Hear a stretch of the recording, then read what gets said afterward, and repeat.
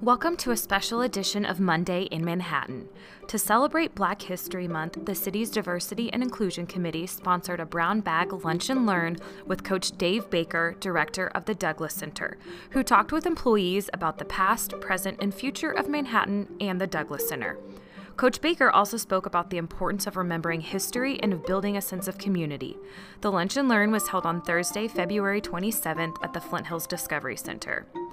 The new addition to the Douglas Center, the Douglas Recreation Center, will break ground on March 4th and is expected to be open to the public by the end of 2020. I hope you enjoy Coach Baker's presentation. I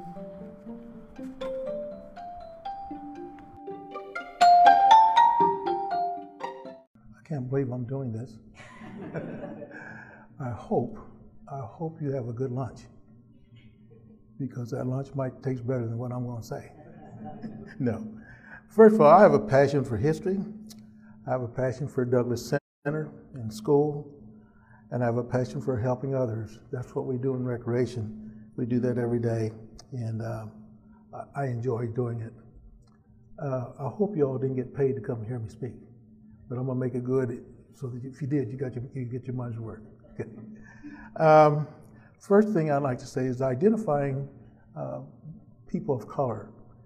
This is something that's happened in my lifetime that probably doesn't happen to other ethnic groups. When I talk about black people, when I was a young boy, first of all, we were colored people.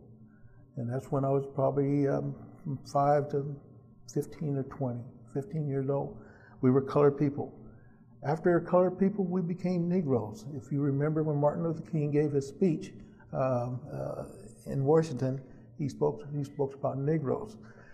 And then after that, after he was assassinated, there was racial unrest in our country, and we became Black Americans, and because there was racial strife at that time.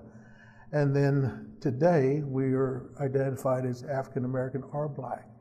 And I don't know of any other ethnic group that's has had that many different words of identification in this country. When we talk about Native Americans, we talk about Native Americans. When we speak about Caucasians, we speak about Caucasians. But people of color have gone through a number of words to identify them as we do today. And the big word today is also people of color. People of color is what we use today when we talk about Hispanics. We talk about all ethnic groups that are now different color other than Caucasian. So things have really changed in my lifetime. And there's one thing we talk about history. History is important in our lives. And when history goes away, it doesn't come back. So one of the things that I've really felt very strong and passionate about here at the Douglas Center is preserving the history of Douglas Center, Douglas School, and that part of town, because once it's gone, it's gone. When I talk about these things, I like to get, especially here in Manhattan, this is about the third or fourth time that I've had the opportunity to do this. And one of the things that I like to do is find out who or how many people are from Manhattan. And what I say, a Manhattanite, we call them a Manhattanite. So since everybody in here is living here in Manhattan right now, you are a Manhattanite. But there are three kinds of Manhattanites. And I'll just ask you to raise your hand as I describe what the three different kinds. The first one is someone who was born here, has lived here all their life, and has never left. Is there anybody here that can attest to that? Born in Manhattan, Kansas, lived here all your life and never left. Don't have any of those, but there are a lot of people in Manhattan that were born and raised here and have never left. Number two is the people that were born here, left Manhattan, went away, and came back. How many of those are there? My goodness. I left Manhattan in 1984 and I came back in 2011, so I was gone for 28 years. And the third type of Manhattanite is the person that came to Manhattan, settled down here, and stayed here. That better be everybody else in here. Okay. This is a good place to live. Everybody knows that Manhattan is a good place to live. And like I said, sometimes we don't recognize the importance of history until we've lived long enough to experience it. And I can actually say that because I was born here and I came back and I've seen these changes. I want to talk about, there's another question, a couple other questions. City Hall. Where was City Hall prior to where City Hall is located today? Where was it? Where was it? If you raise your, if you know, no, you're not. It's not fair. Okay. Other than the mayor, other than the manager, where was City Hall prior to where it is located today? Does anybody here know? It was somewhere. Nobody knows. That's history. That's history. I asked this question about 2 weeks ago. I had this conversation. I knew it was downtown, but I couldn't remember where. Ron, where was it? I think it was close to Third Point originally. I made it somewhere else. Well, it was close to Third Point. You're right. It was Third and Humboldt. If you where the community house is right now, it was 1 block east of that. That was a police station, the city hall, right behind the building that's there on the corner, on the alley. That's where City Hall used to be. So here we go. History is gone, and nobody knew where it was at. Nobody knew. That's how important history is. Yuma Street, we're going to talk about Yuma Street a little bit, Douglas Center, and the Douglas School Annex. And before I forget, I better say this now. Next Wednesday, 4 o'clock, there's going to be a groundbreaking ceremony at the Douglas Center Park for the new facility. So I better get that in now before so I don't forget it. Yuma Street, I think that's a little loud. Can I get this turned down a little bit? I think it's this one. Yeah. Is that better? Okay, there we go. Okay. Yuma Street, when I grew up here, was the main street of the black community. And from 14th Street all the way down here to the Hilton Hotel, that was our street. And when I say main street, most black people lived on Yuma Street, both sides of the street. I still own my house at 1231 Yuma, which is Manhattan Avenue. But from there all the way down to the Hilton Hotel and going south, that was the south quarter of town.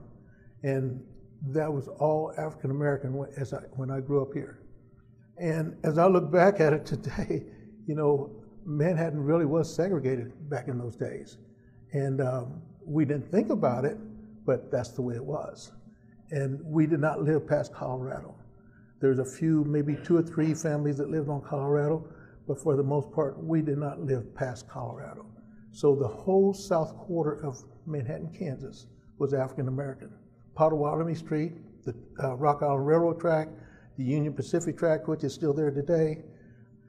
This whole south quarter of town was African American. It's gone. It's gone. When I drive down Fort Riley Boulevard today, I see myself going down that railroad track because we played on that railroad track many, many times. I was sharing with someone today, we used to get the old Carnation milk cans and put them on the track. And of course, if you've ever played on a railroad track, those rocks are just perfect to throw. And we used to sit those cans on the track and we would try to knock those cans off the track. But that's the way it was back then. And I remember very distinctly, the Rock Island Railroad was the freight line. And that freight train would come in the morning, and sometimes it would block from all the way from 15th Street all the way down here, and you couldn't get over on the other side, and if you were on the other side, you couldn't get to this side. And finally, I do remember that there was a big concern in the city, got with the railroad, and they fixed it so they had to at least leave 2 of the openings open where you could get from one side to the other. But that's the way it was back in those days. And but that whole south side was African American. As you know today, that is gone. There's Howley's Trash, there's the cement company. Everything is gone from what used to be. The other thing that happened on Yuma Street that was very interesting to me is as I've come back, from 10th Street to 14th Street, that street used to be, Yuma used to be asphalt or tarred. There was no curbs. When I grew up here, there were no curbs on Yuma Street from 10th Street to 14th Street. And I always wondered why. And none of the streets even on Potawatomi were paved. And but we didn't think about it back then, at least I didn't. And so I didn't find out here until just recently that in 1967 or 68, that Yuma Street was paved the rest of the way. But back when I was young, in the summertime, they would grade Yuma Street, they would plow it up, pack it, water it, and then roll it. And then they would put the tar on it, and it would sit for 2 or 3 days. And then they would come back with the sand truck and then and put sand on it and roll it and pack it. And that was the asphalt. But we had no curbs. Well, I didn't know, and I remember my mom used to get on me all the time, because if you ever got that tar on your feet, you know how hard tar is to get off. And but I didn't find out till here 1960, I think it was 1967, that the rest of Yuma Street was paved from 14th Street all the way down. And in 1967, I think they widened it. So, but back then we didn't think about that because that's just the way it was. And so, but that was an interesting thing that I've recognized when I'm coming back to Manhattan. So there's just been many things that have happened here. History note, in 1968 when Martin Luther King came here, and he spoke to 7,000 students at K-State. If you did not know that, he wanted to know where his people were. So they walked him from 17th Street all the way down Yuma Street on going east. Of course, like I said, we lived on both sides of the street at that time. And so that was when he saw, you know, where the black people lived in Manhattan, Kansas. Of course, at that time, that was the last speech that Martin Luther King gave before he was assassinated in 1968. One of the other things that's really important about that area is there was a gentleman here named George Giles. Mr. Giles was played baseball in the Old Negro Baseball League. And when I was a kid, Griffith Field, our beautiful Griffith Field that is now gone, but from a baseball field, but that used to be a very, very, very, one of the old great baseball stadiums. Junction City still has theirs, Rayford Stadium. And it's used today for college baseball in the summertime. But Old Griffith Field used to be the place to be in the summertime in Manhattan, Kansas. There was a baseball team here in this town. My dad played on this team. I was a bat boy for this team, and they played all the surrounding towns that came, because why did they come to Manhattan? Manhattan was the only one that had a baseball field, and the Old Griffith Field was just a grand old ballpark. And so, but that, of course, it's still a recreation facility today, but not the ballpark that it was back then. And Mr. Giles, he had a hotel which was just located there on 9th and just across the track from Fort Riley Boulevard. And he had a hotel there, which a lot of dignitaries stayed there. He lived at right 2 houses down from the Douglas Center. And back then, before he built the hotel, this is where dignitaries were able to stay, black dignitaries that came to Manhattan, because they were not allowed to stay at the Wareham Hotel. And so Mr. Giles housed several dignitary people there, Jackie Robinson, Joe Lewis. They were both stationed at Fort Riley, and they came to Manhattan to visit and also patron the Douglas Center. So we had some very important people that came to this to our community back then. Douglas School was built in 1903, and it was built then because there was a need for a school for black children at that time. So that school was built in 1903. It housed grades 1 through 6. I attended Douglas School, and I was just sharing with someone today, I really truly believe, had I not gone to that school, that I would not be standing here today. That was the education that I got there. We had black teachers. Matter of fact, my second and third grade teacher was Misty Gray, and my 4th and 5th grade teacher was Miss Spearman. And those two ladies were the sisters of Earl Woods. And Earl Woods lived at 1015 Yuma. A lot of people don't know that, but the house is still there. He lived at 1015 Yuma, but those two people were my grade school teachers at Douglas School. Earl Woods played baseball at K-State. He was the first black baseball player that played baseball at K-State in the Big Seven back then. And we went to the baseball, when I was in grade school, we went to the great ball field every day. After school, we went, because that's where K-State played their baseball games before the current baseball field that we have now. And of course, we chased the foul balls. We got all the wooden bats, broken bats and everything. But one of the funny things that I remember very distinctly about there, remember I said there was 2 railroad tracks. Well, if you were back there, you would know that the baseball field sit between 2 railroad tracks. And there were many times when K-State would be playing a baseball game, they had to actually stop the game because trains were on both tracks and the noise was so loud that you couldn't hear. So they had to stop the games many times when the trains were on the track. But the Douglas School was the beginning of my education, really. And coming back to Manhattan, I never in my wildest dreams did I know I'd be coming back here to do what I'm doing today.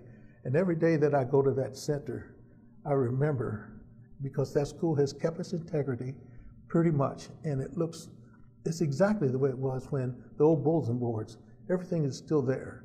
And once again, it goes back to, I think this is where my passion for history came from, because I saw this when I got back, and now we have preserved it. And of course, this new facility that we're getting is going to help to even do that even more. So I'm excited about that. Back then also, we went to, Manhattan had neighborhood schools. There was Douglas School, there's Woodrow Wilson, which is here today. Bluemont is still here today. Eugene Field is the Head Start. But those were the 5 schools, grade schools that were in Manhattan at that time. And everybody was able to go to their neighborhood school. And then after their neighborhood school, after the 6th grade, we went to what is now the middle school. They're at 9th and points, between 9th and 10th. 7th and 8th, 7th, 8th and 9th grade, 10th. And the other building was a high school. My class, 1961, that goes way, way, way back there, we were the first class that graduated from the existing high school that we have today. So I remember, we didn't really have the problems that you would typically have that we've seen in other communities, because we had our community, and then when you got to the 7th grade, then everything kind of came together. And so we didn't have the problems in Manhattan that we've seen in other communities, and of course that's all gone now. Things have changed, and that's all gone. The one thing that I've really been proud of is like I said, the Douglas Center itself. Let me get to that. It was a USO. It was built in 1941, and it was built for black soldiers. Back then they were called colored soldiers, so I'll refer to today as African American. But anyway, the Douglas Center was built for the colored soldiers. The community house downtown, which we just sold, that was a USO for white soldiers. And if back in the day, before Fort Riley Boulevard and before the bypass, that what, K-18 bypass, before those days, the only way you got to Junction City from Manhattan is you had to go through Fort Riley. And so, but we had the Douglas Center, and we had the community house downtown. And I remember so vividly that the buses would come from Fort Riley, and they would be so loaded down with soldiers. And the buses would stop at the Douglas Center and drop the black soldiers off, and then come on downtown and leave the white soldiers at this building, because there was nothing downtown really for us. And of course, we had the Douglas Center. And then that bus would come back by Yuma Street. Talking about Yuma Street, how important it was, that was the only way to get from east side of town to the west side going out of town, because it connected to Highway 18. And if you know where Stag Hill is, you go behind Briggs right now, and you go to the cemetery, that was the way you went to Fort Riley before the existing Fort Riley Boulevard that we have today. That was the only way you could get to Fort Riley. And but I remember that bus would be so packed down with soldiers, and they'd unload them in one place, and then that bus would come back down Yuma Street, going back to the post. And so, but I remember those things so vividly. But the center was built for, the government allowed it $45,000 to build that building. And that was $20,000 more than the city actually had asked for. And the only obligation for the city at that time was that building had to be built close to a school. And so that is the reason why Douglas School is at 901 Yuma Street, and the Douglas Center is across the street at 900 Yuma. And I did not know that until I did some history instructing, but the government said it had to be built close to a school. And so it was, and also the Douglas Center was it was a hub of the black community. If you wanted to know what was going on back then, that's where you went, because everything happened there. And I remember the soldiers coming. They had dances every Friday and Saturday night. My mother worked there. I mean, we grew up in the Douglas Center, and that was where all the activity happened for the black community back then. It was just, as I look back at it right now, it was the place to be. And one of the things that I've been very, very proud about, I've seen that change as I've come back to this community. The black community that I grew up in, it's gone.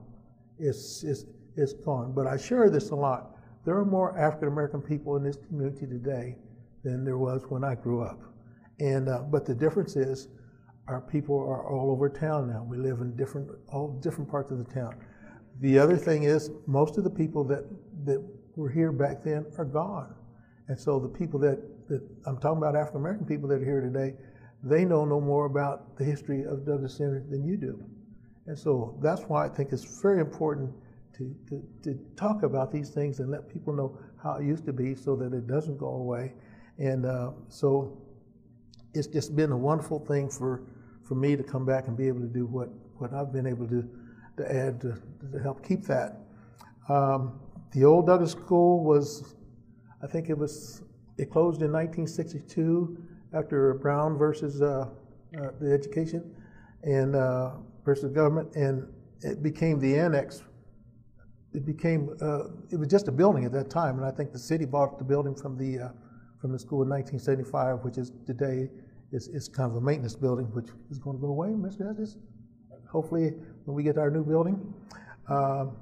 But like I said, the Douglas Center today is doing for this community what a recreation center is supposed to do for our community.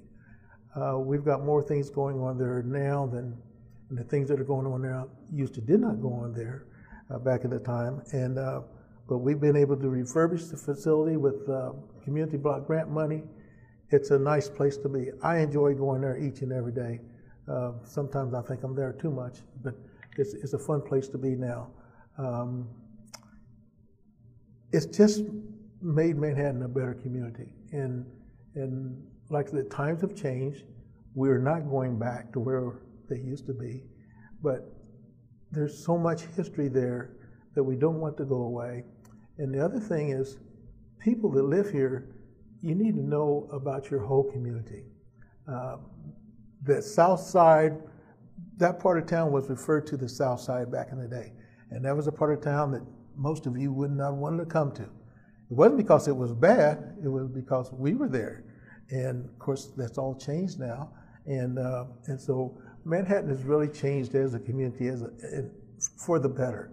And the other thing I should mention about that, the K-State athletes back in the day, they couldn't stay on campus. So they spent a lot of time in the black community.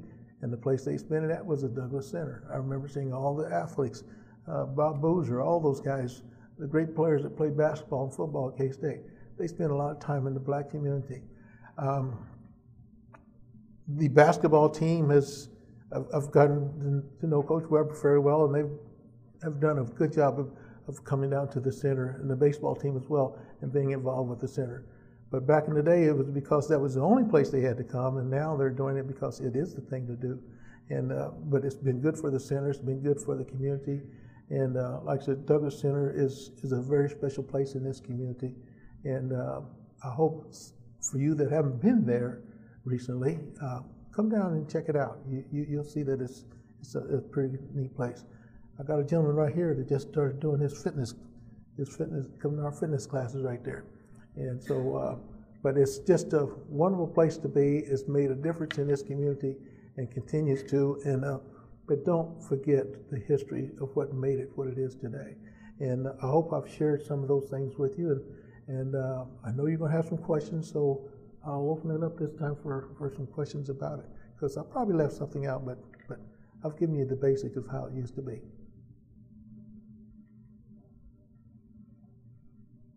Yes.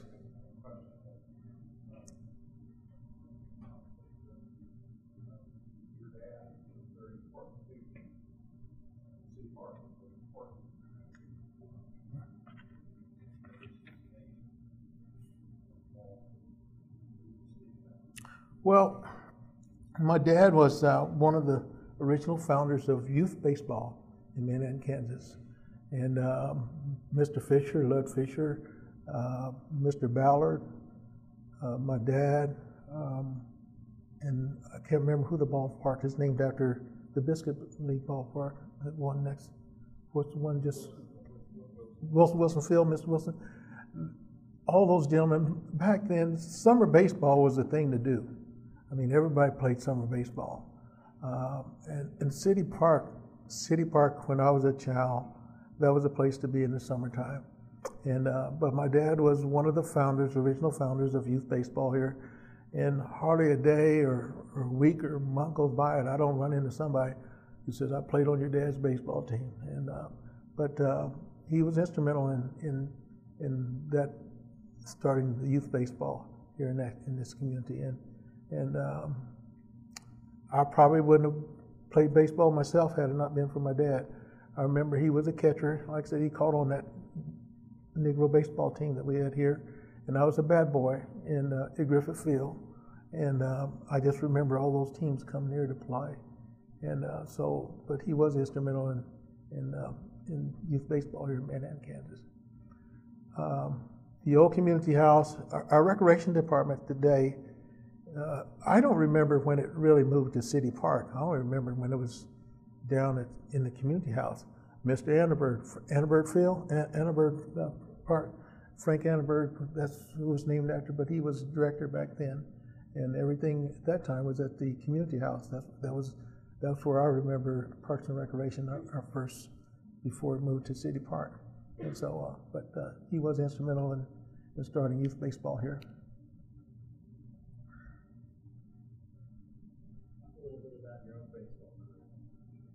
Well, one of the things I told Tammy, that I almost wasn't going to do this because I do not talk about myself, but I did have a good baseball career, pretty much.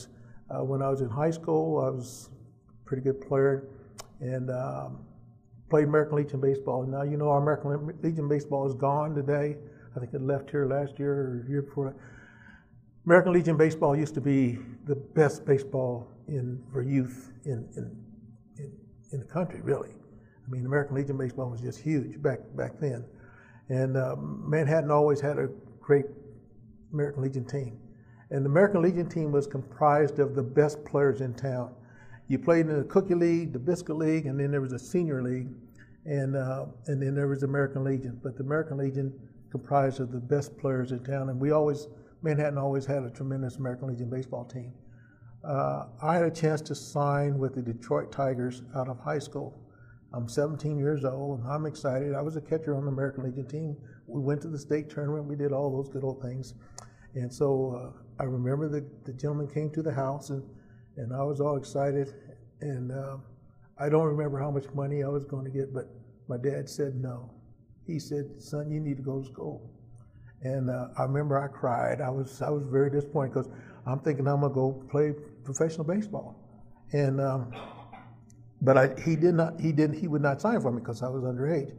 And he said, go to school. Well, I went to school, and I can tell you right now that had I signed, I probably would not be standing here today. And he knew because he played baseball back in that era. And black men were getting a lot of opportunities to make it to the major leagues. I did have an older brother, Jess, who did play played in the Baltimore organization, played 2 years, got to Class B, Class C ball, and boom, that was it. And so I know now, as I look back, had I probably signed, that would have been the end of my athletic career, because once you sign professionally, you can't go to play in college anymore. So my dad knew something that I didn't know. And we always think our parents were smarter than our parents, but this is one of those times, as I look back, there's no question he was smarter than me.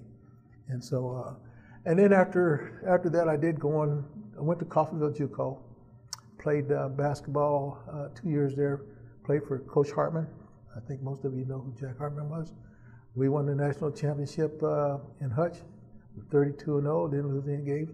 We had 5 All-Americans on that team. I was not one of them, but I did play on that team and played a lot, and because we won every game. So if you win every game, the scrubs are always going to get in. So I got in. But and after that, I came back to Manhattan, was basically going to not even go back to school anymore. And Bob Brazier, who was the baseball coach after Ray Wathier, who had been the coach at K-State for many years, Bob saw me play in the summertime, and he told me if I finished junior college, he'd give me a scholarship. So I did go back, finish, and had the opportunity to play baseball at K-State in 1966. But what he didn't tell me was when you graduate from high school and you start to college and start your playing career, your clock starts ticking. Well, the NCAA says 5 years to get in 4. And that's still the case to this day. And so when I got to K-State in 1966, and I'd gone to junior college in 60, 61, 62, that was my 5th year. And so he didn't tell me that till after the season was over. We had a pretty good season at K-State that year. But he did help me get on at Emporia. So I ended up transferring to Emporia State and played baseball there for 2 more years, because Emporia was NAIA at that time, and NAIA says 10 semesters to get in 5, and they don't care how long it takes. So I was able to play 2 more years of baseball at Emporia State, got my master's degree, and had the opportunity to be the first African-American graduate assistant in baseball at Emporia. And the Kansas City Royals at that time was in 1969. They were that was the first year for the Kansas City Royals. And they only had a AAA club. They did not have a major league club at that time, just AAA. And they had promised me over and over they were going to sign me. And I had 2 pretty good years at Emporia State playing. And but when it came time to sign me, they said, "Dave, we need you just to come on to spring training." Well, I was in the middle of my master's degree at that time, and my coach was Larry Cochelle. And he said, "Dave," he said, he suggested that I finish that master's degree, and then if they really want me, then go on down. Well, I finished the master's degree.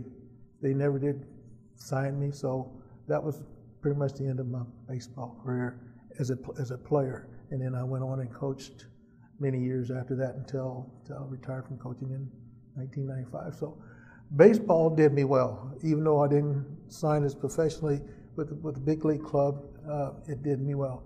I did have the opportunity to sign with the Kansas City Monarchs. The Kansas City Monarchs were still barnstorming in the mid-'60s, and they came here to Manhattan to play the Manhattan Lumbermen. And at that time, there was 2 teams. There was a team in Junction and a team here in Manhattan. Well, all the college guys, we chose to play in Junction with the Blackhawks because they were serious about winning. We actually came in 3rd in the state tournament, almost won the state tournament, beat some of the Wichita teams. But the team here in Manhattan was just a team having fun in the summertime. So the Monarchs came to Junction City on a Friday night, and we beat them really, really bad. I mean, we had a great night, and I had a great night. So they picked me up. They picked me up to play with them the next night against the Manhattan team at Griffith Field. And so I had the opportunity to catch Satchel Paige for 2 innings. And at that time, Satchel was on his way back to the major leagues to get his pension. So that I suppose he was probably in his 40s then, but you know, that was, I knew who he was, but not like we know who he is today. And but that was kind of the end of the Negro Baseball League. The Monarchs were the last team that actually was still barnstorming, and they kind of ended here in Kansas. And Kansas has a great history for the Negro Baseball League because all those teams came to the Kansas towns and played. And Manhattan was one of them because we had that ballpark. And so baseball got me to where I am today. I could actually say that. Maybe not the way I thought I was going to get there, but it made a difference in my life, and it all started with my father.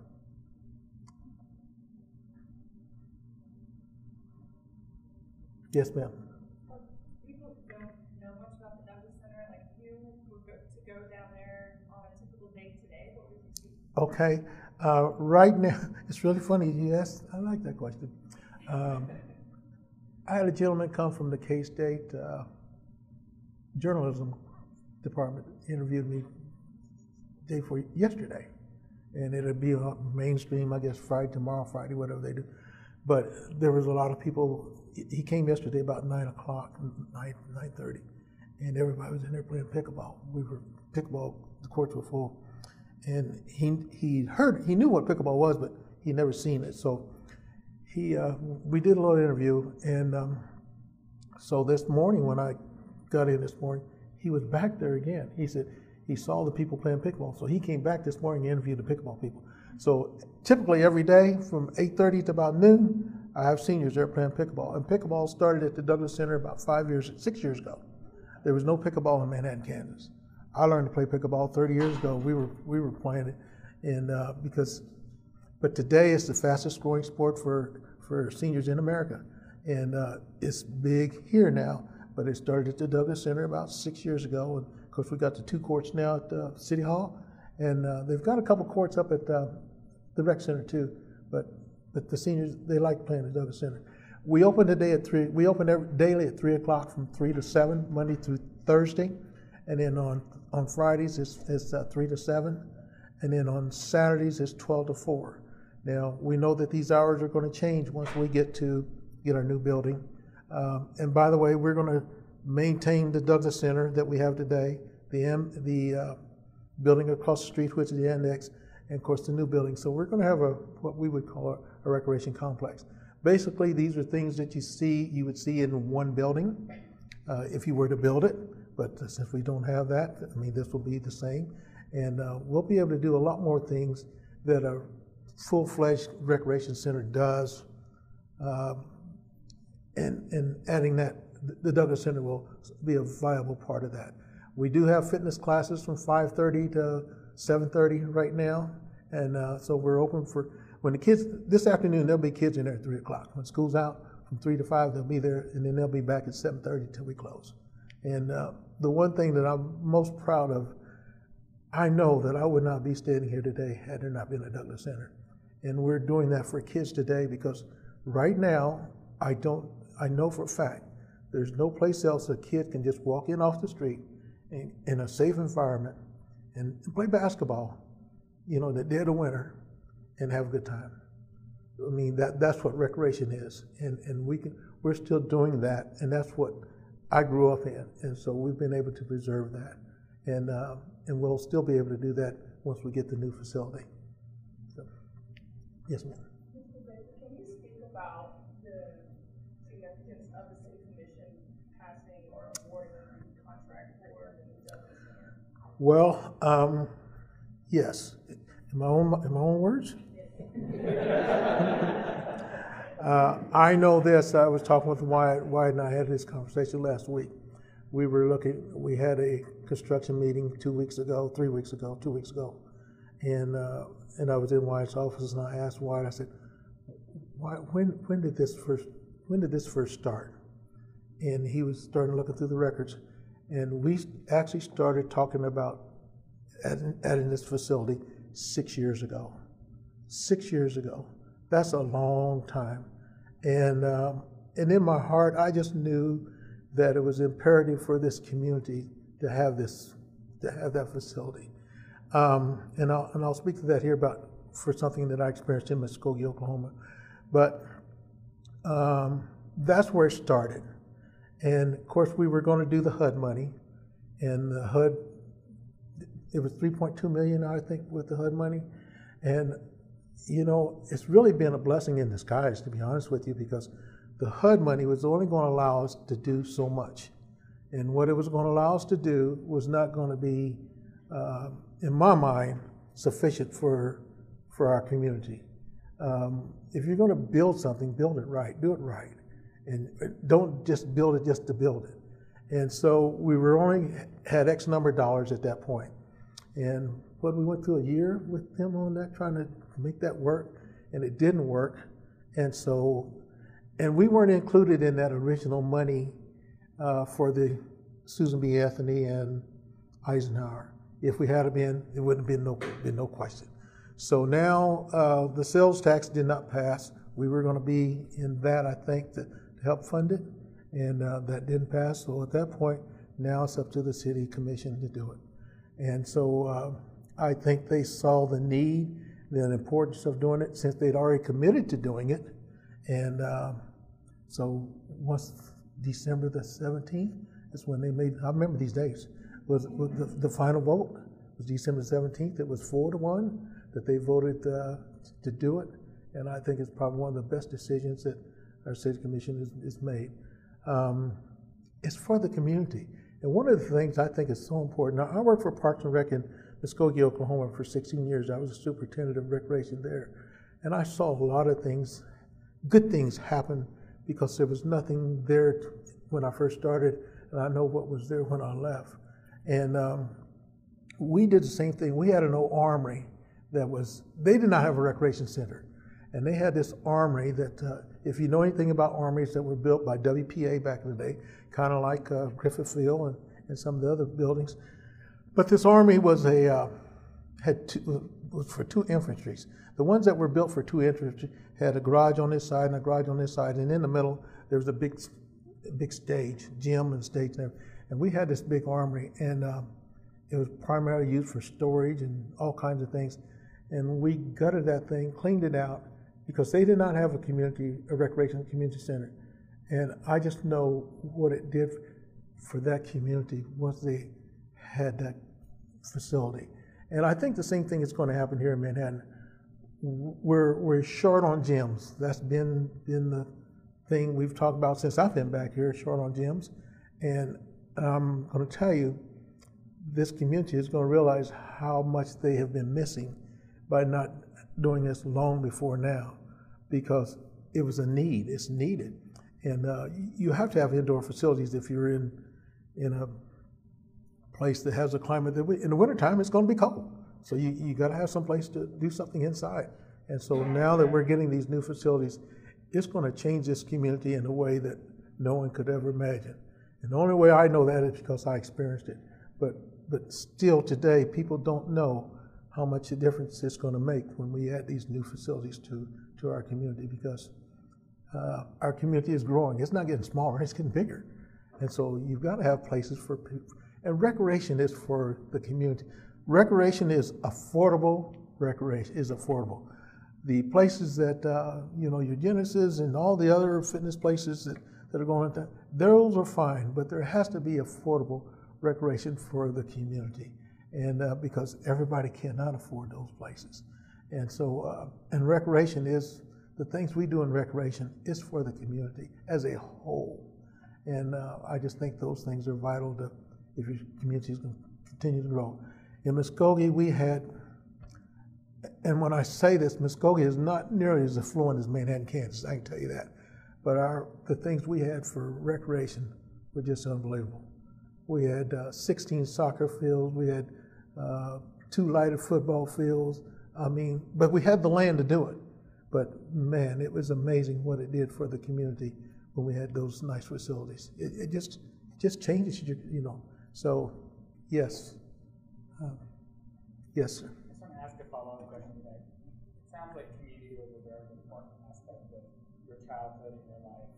And it sounds like you are trying to cultivate a greater sense of community here in Manhattan. What is something each of us can do to foster a sense of community, whether that be within the public or at work? What's your advice? I think the most important thing for anyone is to get involved where you live.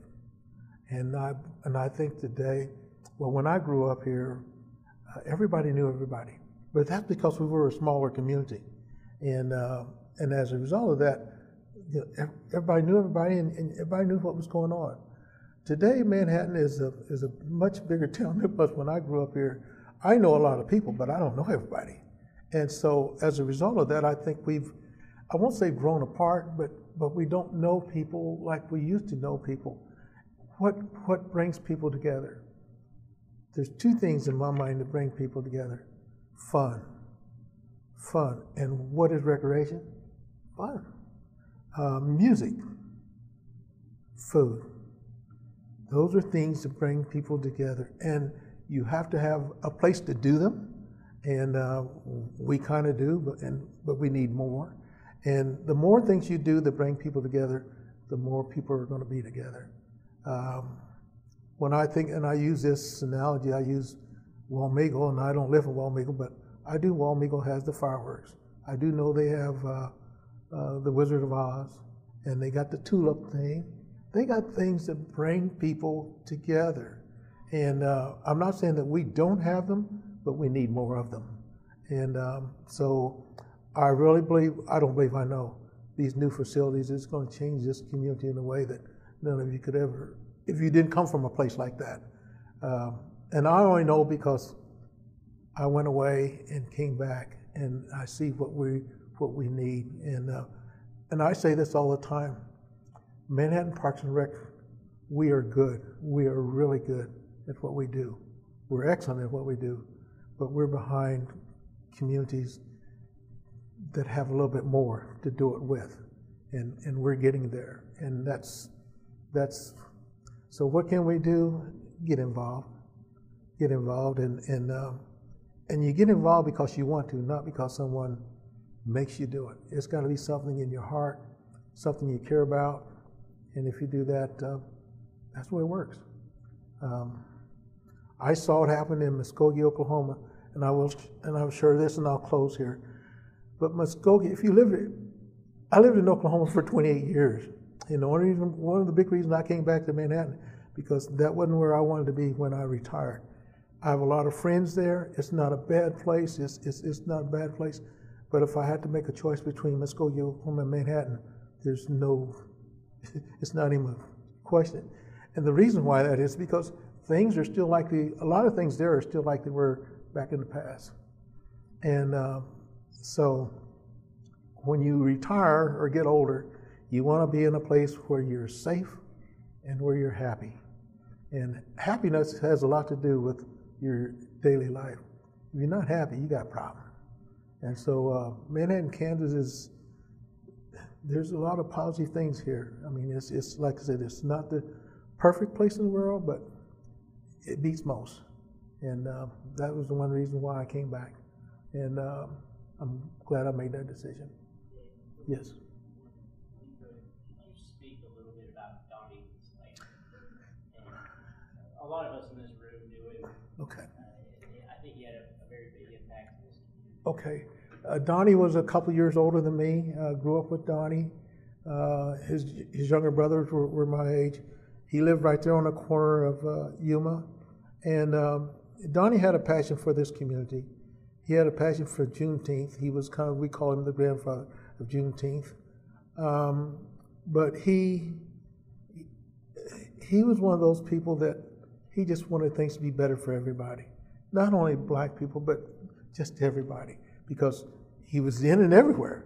And I mean, he was in City Hall, he was up at K-State. I mean, he was always going somewhere talking, but he was about the community. And of course, he passed away in 2015. And he'd been pretty much the director, ramrod of Juneteenth Juneteenth last year was 30 years old. And I talked about things that brings people together. And he moved it to to the city park in 2011, the year that I came to work here. I didn't know that. I mean, I just came to work. Of course, the director of Douglas Center at that time had always worked with it. So, I just kind of fell in and did what I could to help. And when we first moved it to City Park, I mean, it was still kind of like on a shoestring because all we were able to do was use the stage. And so, but Donnie was one of those people who wanted things better for others. And he passed away in 2015. And of course, we've continued to do the Juneteenth and a lot in his honor, and but that event is one of those events that I'm talking about that brings people together. And I say this all the time. There are more African American people in this town than there's ever been, but they all don't live down where Juneteenth used to be, and we're all over the place. So that's made that event much better, and it was because Donnie moved it. And I mean, so there's some people. There are very few African American people still living today from this community that could share with you the things that I shared with you today. And I can only go back to my childhood.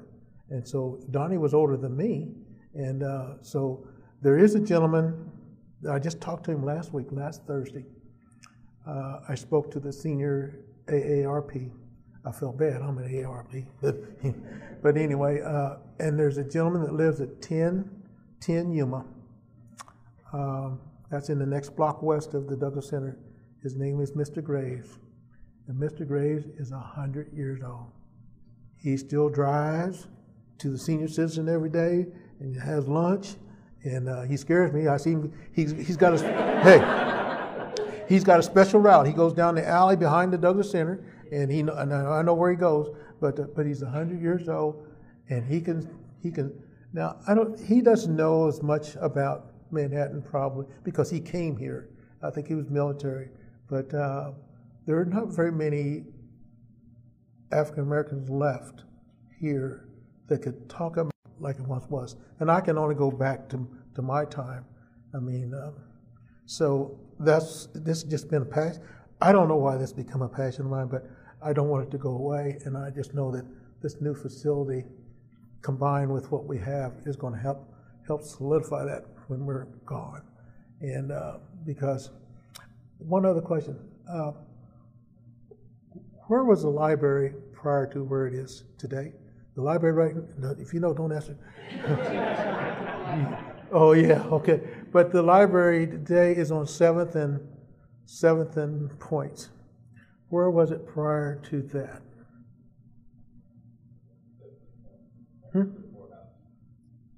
How did you know that? You're right.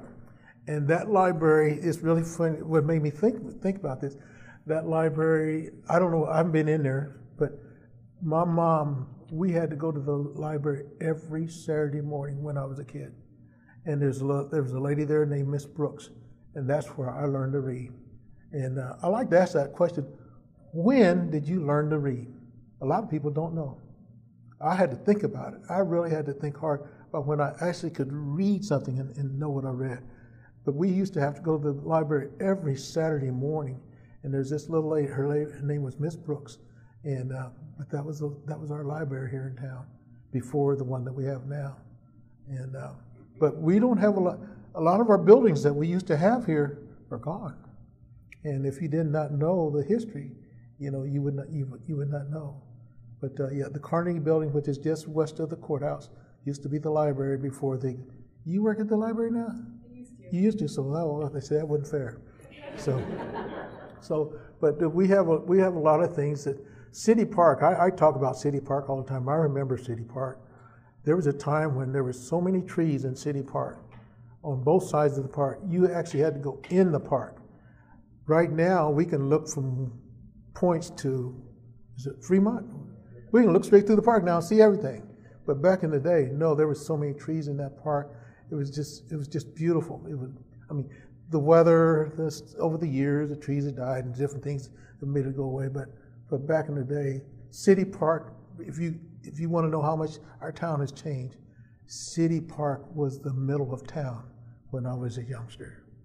It was the middle of town. 17th Street, you were going out of town. Of course, now, what is it, Scenic Drive? Yeah. Scenic Drive. Seco Park's kind of Seco Park, but when I was a youngster here, City Park was the center of Manhattan, Kansas. So that's how much things have changed, and I'm going to say for the better, because we've grown. But as we've gotten bigger, I think the bigger you get, you're not as close knit as we were when you're small, and so, but we haven't got that big yet. But anyway. I hope I shared some things with you that are interesting, but I owe my supervisor and the HR person, because I'm very reluctant to talk about me. You don't do that, but the history of this community I think is important. So I was happy to do it, and like I said, it's just a fun place to be, and I hope you all will see the changes that are going to be made here very shortly, because they're going to be positive for this community. So.